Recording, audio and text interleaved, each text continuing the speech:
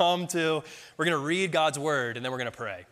This is a psalm from David, and he writes, "Why do the nations rage, and the peoples plot in vain? The kings of the earth set themselves, and the rulers take counsel together against the Lord and against his anointed, saying, 'Let us burst their bonds apart and cast their cords from us.' He who sits in the heavens laughs. The Lord holds them in derision. Then he will speak to them in his wrath and terrify them in his fury, saying, 'As for me, I have set my king on Zion, my holy hill. I will tell of the decree. The Lord said to me, "You are my son. Today I have begotten you. Ask of me, and I will make the nations your heritage, and the ends of the earth your possession. You shall break them with a rod of iron and dash them in pieces like a potter's vessel. Now therefore, O kings, be wise. Be warned, O rulers of the earth. Serve the Lord with fear and rejoice with trembling. Kiss the Son, lest he be angry and you perish in the way, for his wrath is quickly kindled. Blessed are all who take refuge in him." This is the word of God. Let's pray together. Heavenly Father, we pray back your word to you. We know that you are the good, the awesome, the mighty, the powerful, the righteous, the omniscient, the omnipotent God of the universe. And as David said, "You are great, O Lord God, for there is none like you, and there is no God beside you, according to all that we have heard with our ears." And God, we pray that you would bless your words now, these words that we just read, that they would bring blessing to us. God, would it please you to pour out your Spirit upon us, that we would continue forever before you. For you, O Lord God, have spoken, and with your blessing shall the house of your servants be blessed forever. God, that is our heart. That's our desire, that you would bless us in the hearing of your word, which is more powerful than we could ever imagine. We pray this all in the name of Jesus, our King. Amen. Vaughn Roberts, he's from the United Kingdom. He's a conference speaker. He's a kind of a Christian apologist, and he goes on circuit tours speaking at the various campuses and colleges around the UK. He said something I think we all can agree with. He said, "The world is changing fast." And he continues saying, "And this change is not just politics, technology, and communication, but our whole culture, morality, and attitudes." He says, "Christians living in Western culture have enjoyed the benefits of being in a world which largely shared assumptions about what is fundamentally right and wrong, good and evil, righteous and wicked. We can no longer assume that is the case. In 2 short generations, we have moved in a widespread adoption of alternative values, many of which are in conflict with the teaching of God in the Bible." Does anybody else feel that? There's a conflict. We can all feel it, right? This conflict between competing value systems, between 2 competing sets of assumptions, 2 competing visions for culture. And that feeling is not just shared by religious folk, by Christians, but it's actually also shared by seculars, by people who write in secular newspapers like the New York Times. In fact, one New York Times columnist put it this way. He said, "We are in the throes of a generational shift. These are not normal times. There is a deep spiritual crisis the West faces, and it is worse than anything since the 5th century fall of the Roman Empire. Christianity has been routed, and it is surrounded on all sides by a powerful enemy who holds the high ground in the initiative." So there you have it. You have a Christian speaker and an apologist. You have a New York Times secular columnist saying essentially the same thing, that we're living in the midst of a generational shift, a spiritual conflict. And you can see this conflict actually on display in the public sphere oftentimes. Just 5 years ago, one candidate was put up to hold a position in the Office of Management and Budget. His name was Russ Vought. And Russ, some 10 years before that, had wrote a blog post, an opinion piece defending his alma mater's position that Jesus is the only way to eternal life. And Russ, before he took this post in the Office of Management and Budget, had to stand before the Senate and do a confirmation hearing. One senator said to Vogt, "In my view, the statement made by Mr. Vogt is indefensible, it is hateful, and it's religiously intolerant, and it is an insult to billions of people with different faiths throughout the world." I'm not going to mention who the senator was, but he started his remarks during this committee by saying, "This country, since its inception, has struggled, sometimes with great pain, to overcome discrimination in all forms. We must not go backwards." I actually know people personally as well that live through this conflict. They live through this tension. One person who's my relative, he got a job as really high up in this management of a nationwide company, and he quickly realized that the values of his faith on the issue of human sexuality and the values of his work culture were, for the first time in his professional career, fundamentally at odds with one another. And he said, should this company ask him to publicly express their views, he said it was almost certain that it would lose him his job. So, we're in the middle of this conflict. We all feel it. And it's easy to believe, though, that this generational shift or this conflict is something that's unprecedented. It's easy to feel that what's happening in 21st century America somehow has never happened in history. It's unique to history, and what we're experiencing is fundamentally new. And this is where the Psalms can be so instructive. We've been in the Psalms for the last 2 weeks, and we can be tempted to think that these Psalms were intended primarily for us, that they were written primarily for us. And we think they have just kind of vague, general spiritual wisdom for all the certain things that we feel in our life. So when we go to the Psalms, we treat them a lot like an iPhone or an iPhone commercial. Remember the iPhone commercial? There's an app for that. You remember that? Where it's like, hey, do you want to know what the weather is in St. Louis? There's an app for that.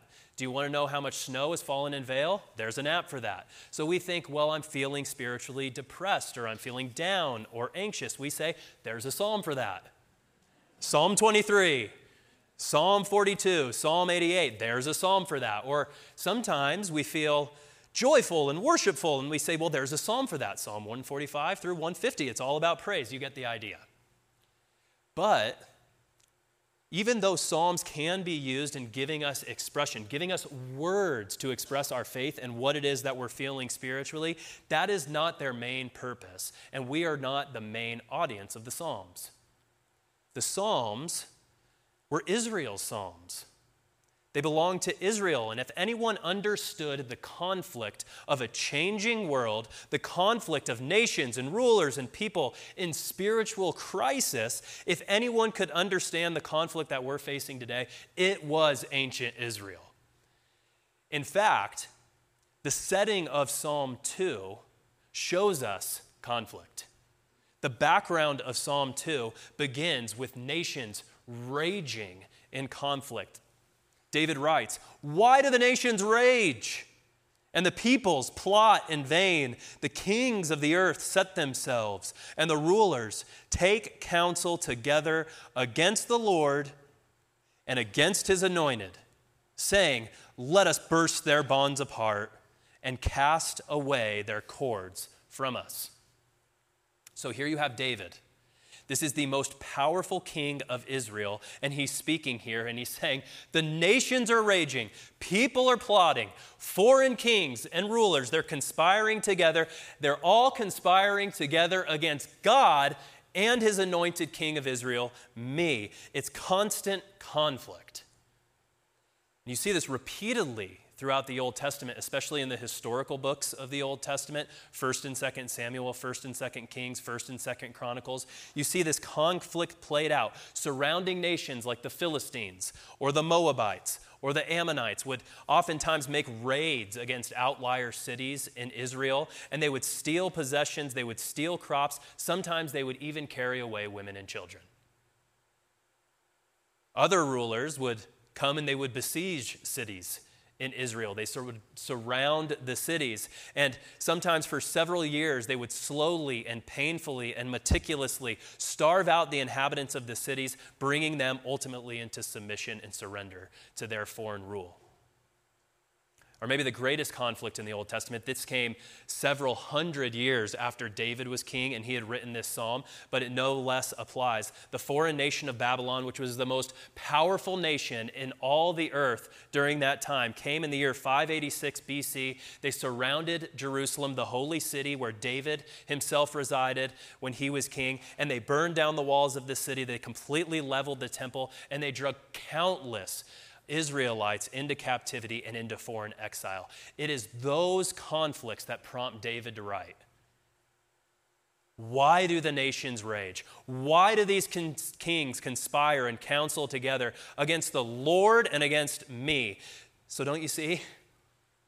These are Israel's psalms. These are King David's psalms, and they were part of Israel's story as the people of God under the special protection of God. But if you probe a little deeper, this is what I love about the Psalms as well. If you probe a little bit deeper, there's even a bigger story going on. You guys know the conflict in Vietnam, the Vietnam War. Remember, it was between the northern Vietnamese and the southern Vietnamese. And if you zoomed in, that's what you thought the conflict was about. But if you zoom out, was that what was really going on? It was actually about Western powers and Soviet powers fighting a proxy war in a foreign country. Or you think about your own marriage. Zoomed in, what starts out as a conflict about how to fold the hand towels in the guest bathroom nonetheless. Zoomed out is actually about something much bigger, isn't it? And if you've been married for more than 3.5 months, you know what I'm talking about. For those of you who are in month 3, consider yourself lucky. When you zoom out from the specifics of Psalm 2, you see, wait, there's another layer to this. Something much bigger is going on, and it's a conflict that has its roots down deeply in something that began all the way back at the beginning of creation, all the way back in the book of Genesis, where Adam, the first human being created by God, much like the kings of Israel, he was given a land, a good world created by God. And much like the kings of Israel, this land was to be taken care of by him, to be stewarded by him, to obey God by his rule and his reign. But one enemy, one foreign plot, and conspiracy against God and against Adam, undertaken by Satan, the serpent himself, invaded and raged against God's good world, took God's people captives to sin and death, and took God's people and God's good creation and took them out of the realm of the kingdom of God and made this world the realm of the kingdom of darkness, the kingdom of Satan. And now if you're familiar with the story, you know that God speaks back against Satan, against his infiltration of God's good world. You see it in Genesis chapter 3.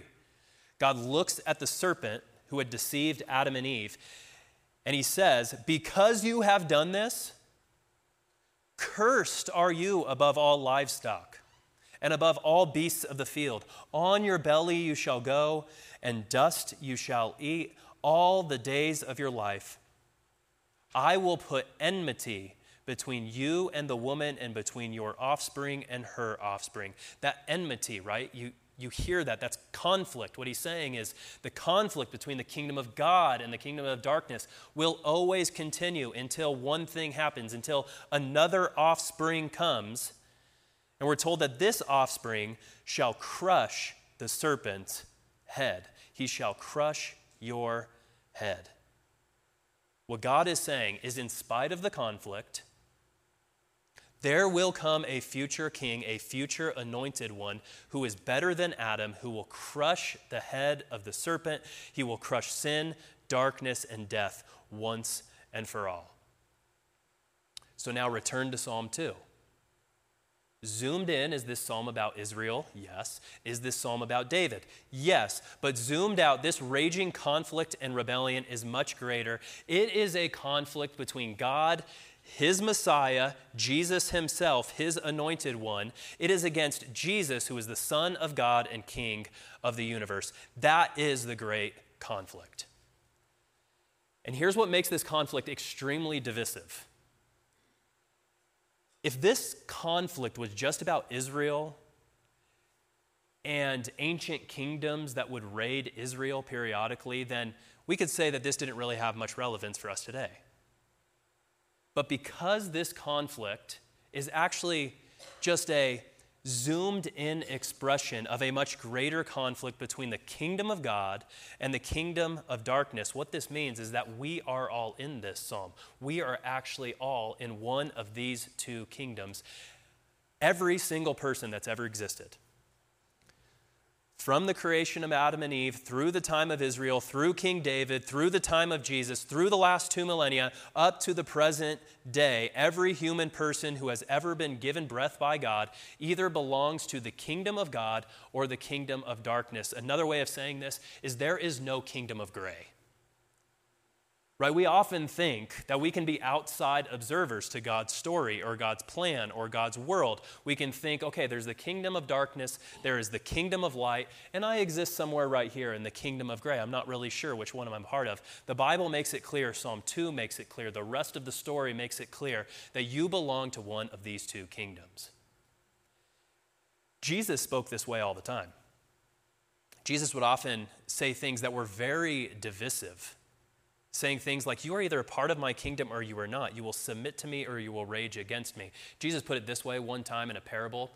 This was in the Sermon on the Mount. He said, you are either rooted in who I am, and you are like a tree that bears good fruit. This is Matthew chapter 7. You either bear good fruit or you are not rooted in me. You are not rooted in God's word. You're not rooted in God, and you will bear bad fruit. Sometimes we can look at that and say, that seems really divisive, Jesus.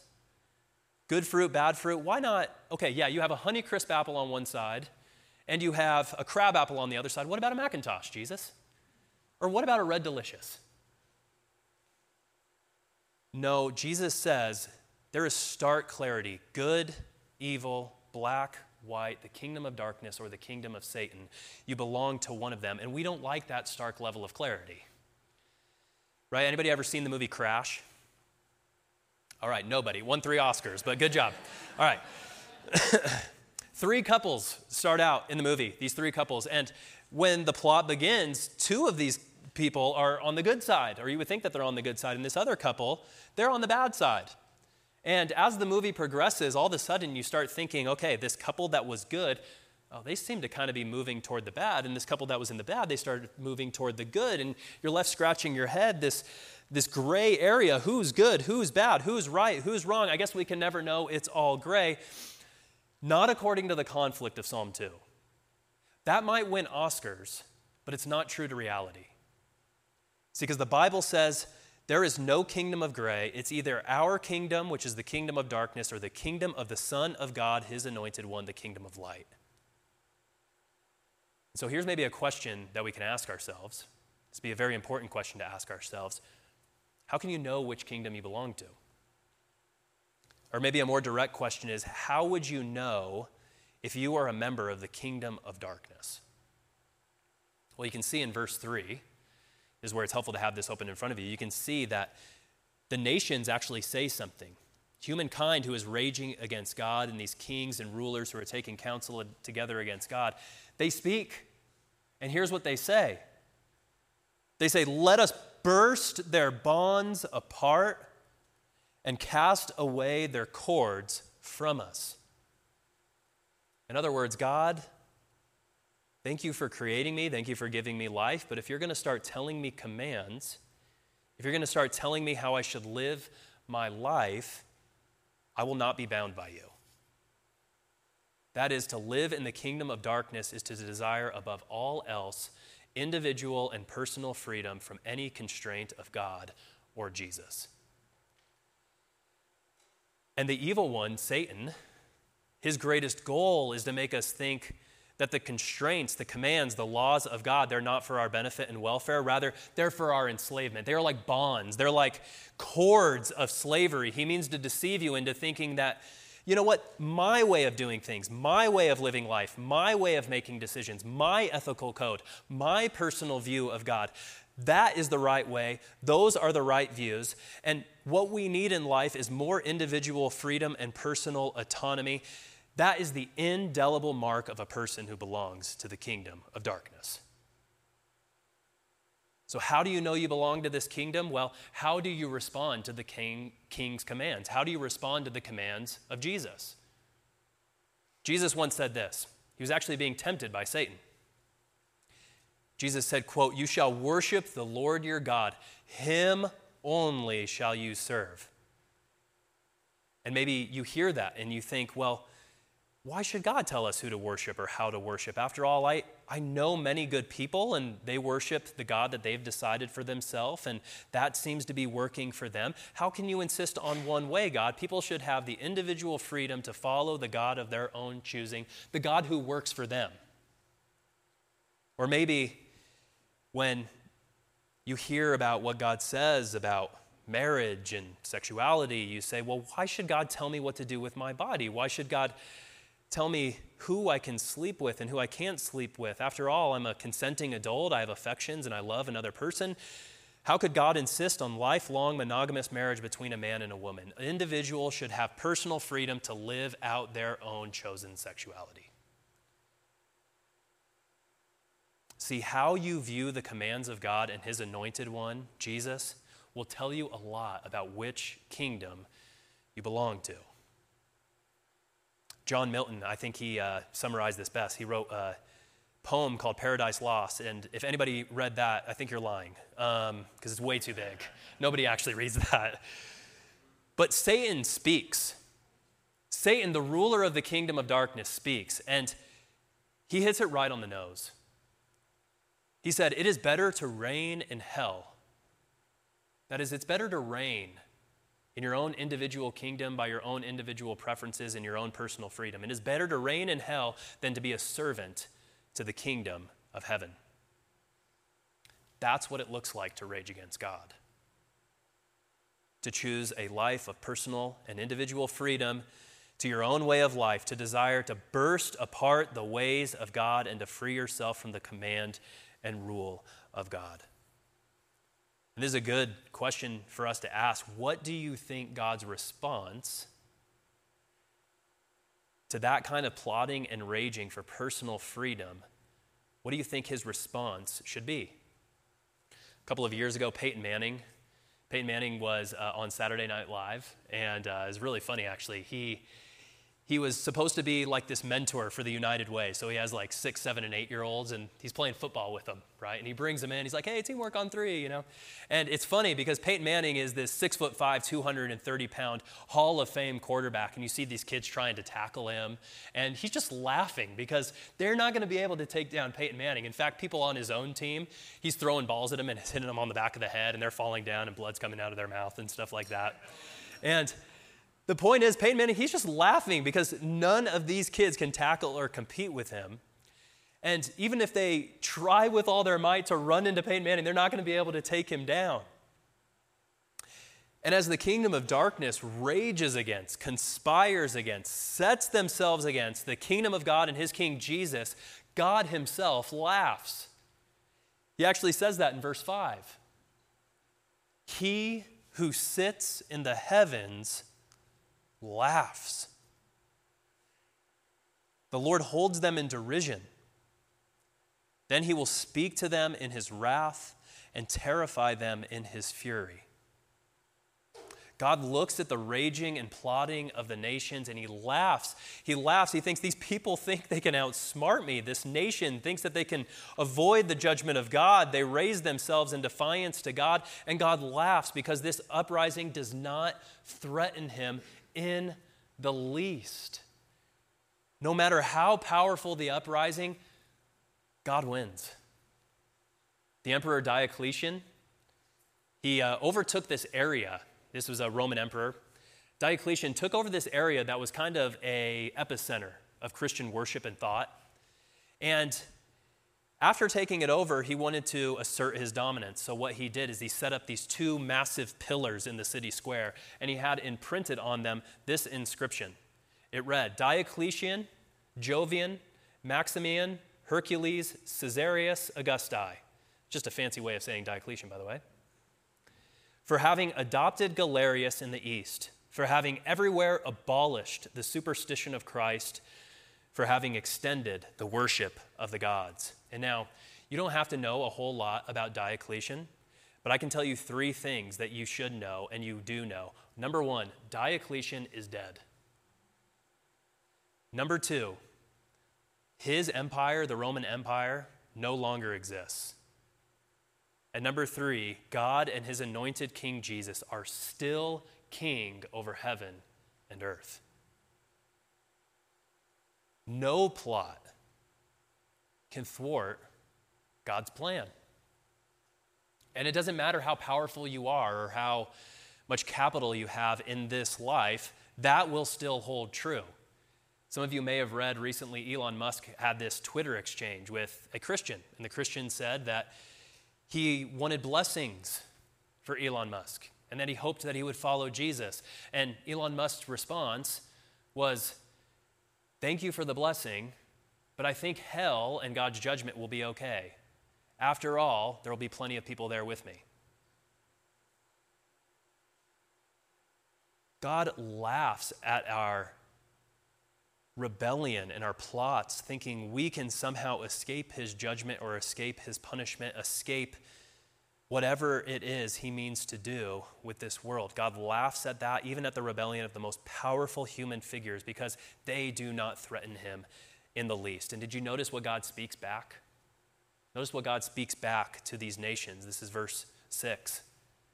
After he laughs, he speaks to them in his wrath and terrifies them in his fury, saying, "As for me, I have set my king on Zion, my holy hill." In other words, into the darkness of the kingdom of Satan, God's response is to send his son, to send his anointed king, Jesus Christ, to crush the power of Satan himself. Think about what that means. If there were ever a time when the kingdom of darkness looked as if it was going to prevail in its rage against God and prove successful, it would have been at the crucifixion and death of Jesus. It would have been when Jesus, the Lord's anointed, was crucified on a Roman cross. But in the condemnation, crucifixion, and the death of Jesus, the kingdom of darkness actually overthrew itself. In the condemnation of Jesus, God was forgiving sinners. And he was condemning sin. In the crucifixion of Jesus, God was bringing sinners out of the kingdom of darkness into the kingdom of light. And in the death of Jesus, God was crushing the head of the serpent. I love what John and Peter say in Acts chapter 4. John and Peter were some of the earliest followers of Jesus, some of the first ones that Jesus called to himself. And they were arrested. They were arrested by Roman officials who were going to imprison them for basically proclaiming this message that Jesus is king and ruler of the earth. But they get released. They go and speak with the other disciples, and we're told when the disciples heard it, they lifted their voices together to God and said, "Sovereign Lord, who made the heaven and the earth and the sea and everything in them, who through the mouth of our father David, your servant, said in the Holy Spirit, why do the nations rage and the peoples plot in vain? The kings of the earth set themselves, and the rulers are gathered together against the Lord and against his anointed. For truly in this city there were gathered together against your holy servant Jesus, whom you anointed, both Herod and Pontius Pilate, along with the Gentiles and the people of Israel, to do whatever your hand and your plan had predestined to take place." Only God can do that. Only God can use the evil of Herod, the evil of Pontius Pilate, the evil of the Gentiles, the evil of the people of Israel, and use that evil plot and rage to carry out his plan to destroy the kingdom of darkness and establish his kingdom of light. Only God can lose and die and win. Jesus, God's anointed one, proves that when we rage against God, we rage against ourselves and we advance the kingdom of God in the process. So God laughs. He holds them in derision because he has set his king, Jesus. And even in his crucifixion, he defeats the kingdom of darkness. He will not let this world be taken. So you might be asking, okay, if Jesus in his crucifixion destroyed the kingdom of darkness, then why is there still darkness? Why do we still feel the conflict? Why is there still death? Why is there still pain? Why doesn't God fully stop it? Well, notice in verse 3. Man speaks. Humankind that's raging against God and the kings, they speak. Then in verse 6, God speaks. But then in verse 7, the anointed God-man, Jesus, speaks. And Jesus speaks and he tells us what he will do with evil. He tells us what is to come when he comes again to judge the kingdom of darkness. Verse 7, he writes, I will tell you of the decree. The Lord said to me, you are my son, today I've begotten you. Ask of me, and I will make the nations your heritage, and the ends of the earth your possession. You shall break them with a rod of iron and dash them in pieces like a potter's vessel. If you've ever read The Lion, the Witch, and the Wardrobe, there's kind of two main characters. There's the wicked witch. Her name is Jadis, and Jadis, she's reigned in Narnia, this good place that Aslan created, but she's been reigning in Narnia for hundreds of years, and winter has persisted for these hundreds of years. There's no end in sight. There's no light breaking in through the fog and the clouds of winter. All of Narnia is under a deep freeze. But then Aslan appears, and he comes to take back his world. And what Jadis does in response is she mounts her sled, and she starts going on her sled to battle Aslan, to have this great showdown, but something strange happens on her way there. All of a sudden, as she's riding, the sun breaks through the clouds of winter. All of a sudden, the snow underneath her begins to turn into slush. You can start hearing birds in the distance. You can start seeing and hearing the rivers flowing for the first time in decades. And all of a sudden, as the grass is coming up through the snow, this green, lush grass, she's stopped in her tracks and her sled can't go anywhere. And she screams out in a furious screech, "What is happening?" And one of her assistants responds back, "This is spring. What are you to do? Your winter has been destroyed, Your Majesty. This is Aslan's doing." Jesus here speaks, and he says he will return to earth. He will take it back. And every corner of creation that is still touched by winter, still touched by the kingdom of darkness, will melt away under his powerful judgment. He will destroy every corner of creation that is plagued by the kingdom of darkness in his second coming. Winter will be destroyed and spring will dawn. His new creation, heaven and earth, will be one. So you look again at verse 1. Remember those nations which raged in verse 1? Well, look at verse 8. It says that they will be given over to Jesus as his inheritance, his heritage. The nations which raged are now Jesus' heritage. In verse 2, the earth, which was ruled by plotting kings against God in verse 2, will be made the sole possession of Jesus in verse 8. Again, in verse 2, those rulers who took counsel against the Lord and his anointed, we're told that Jesus will break them with a rod of iron and dash them in pieces like a potter's vessel. The serpent's head will be crushed. The kingdom will be overthrown.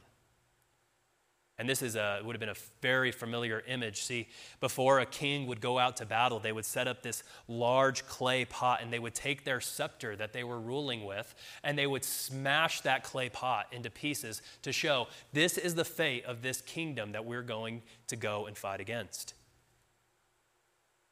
The kingdom of darkness, like Diocletian, will be no more. It will no longer exist. And Jesus will still be king of heaven and earth. He will take his creation back. And so the question that the psalm leaves us with is, what are we supposed to do? How should we respond to this? And this is what's fascinating about this psalm, is that three people speak. Mankind speaks, God speaks, the anointed, Jesus speaks, but then nobody speaks in verses 10 through 12. And that's meant to be that way for a purpose. It's meant to be, what will you say to these things? And so it ends with this plea, this pleading to anybody who will hear it to come out of darkness and place your trust and your faith in Jesus as your Savior and King, to find refuge in him from his coming judgment. It reads, "Now therefore, O kings, be wise. Be warned, O rulers of the earth. Serve the Lord with fear and rejoice with trembling. Kiss the Son, lest he be angry and you perish in the way, for his wrath is quickly kindled. But blessed are all who take refuge in him." Be wise. Take this warning to heart. David is saying the only refuge from King Jesus in his judgment is with King Jesus. When I probably had to be like 3 or 4, maybe 5 years old, I was staying over at my Uncle John's house. It's one of the first memories that I have. And my Uncle John had this, what to me as a 5-year-old was a massive German Shepherd. And his name was Ruger. Great name for a German Shepherd. Well, Ruger was kind of this trained attack dog. And so he terrified the daylights out of me. And one night when we're staying over at his house, my mom and dad dropped us off there. I think this is what happened, that some burglars tried to break into my Uncle John's house. And all my Uncle John had to do was open the front door. And out comes Ruger, chasing these thieves. And these thieves were quick. They jumped over the fence. Well, Ruger jumped over the fence right after him and chased him down the street. And my Uncle John goes running after him, yelling, "Ruger, Ruger!" And I just remember this thought, wow, I am so protected here. I got to get me one of these. But the next day, this is what I remember most. The next day, as my mom and dad come to pick me up, I go to run out to see my mom and dad through the front door. And right behind me, I hear a low growl. And my Uncle John yells out, "Why don't you just walk, Daniel? Ruger doesn't like when people run away from him." In Ruger's presence, I was safe. I was secure.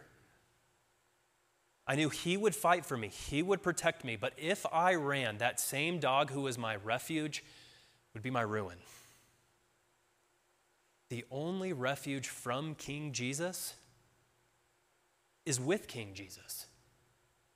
The only shelter from the wrath and the anger of the Son of God and his iron scepter is found under the shelter of the blood of the Son shed on the cross. That's the only refuge from his wrath and power.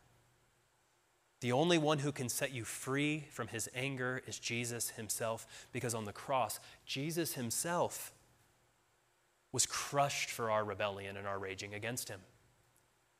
Jesus himself died for those who are enslaved to the kingdom of darkness, and he invites you, come ragers, come conspirers, come plotters, come enemies, come. Kiss the Son, because blessed are all who take refuge in him. I'll close with this quote from James Johnston. He's a Christian author. He wrote, "Our only hope is to embrace Jesus Christ. God has set him on the throne to deal decisively with the world's rebellion. There is no refuge from him. Our only refuge is in him." Friends, kiss the Son, lest he be angry, for his wrath is quickly kindled, and he will destroy you on the way. But blessed are all who find refuge in him. Amen? Let's pray. Oh God, this message of who you are, that you are the God who laughs and derides those who rage and conspire against you. You're the God who crushes the rebellion of the wicked, who crushes the rebellions of our petty kingdoms. This message can sound so foreign to our ears because we're not used to hearing that you, God of the universe, and your Son, Jesus Christ, your anointed King, you are holy and righteous, and you will take this world back as yours. God, help us flee and find refuge in your Son, Jesus Christ, in full recognition that he will win. And he is a gracious and forgiving King. So we can seek blessing in his refuge. God, I pray for those who do not know the refuge of Jesus, that they would seek it, that they would find shelter in it. And for those who have already trusted in him as their King, their Savior, their Lord, pray, God, that this would lead to great comfort, knowing that you, Jesus, will return. You will crush darkness. And the sin and the death and the brokenness of this world, of the kingdom of Satan, will go the way of the Roman Empire and Emperor Diocletian, who no longer exist, but you, Jesus, reign forever. It's in your name we pray. Amen.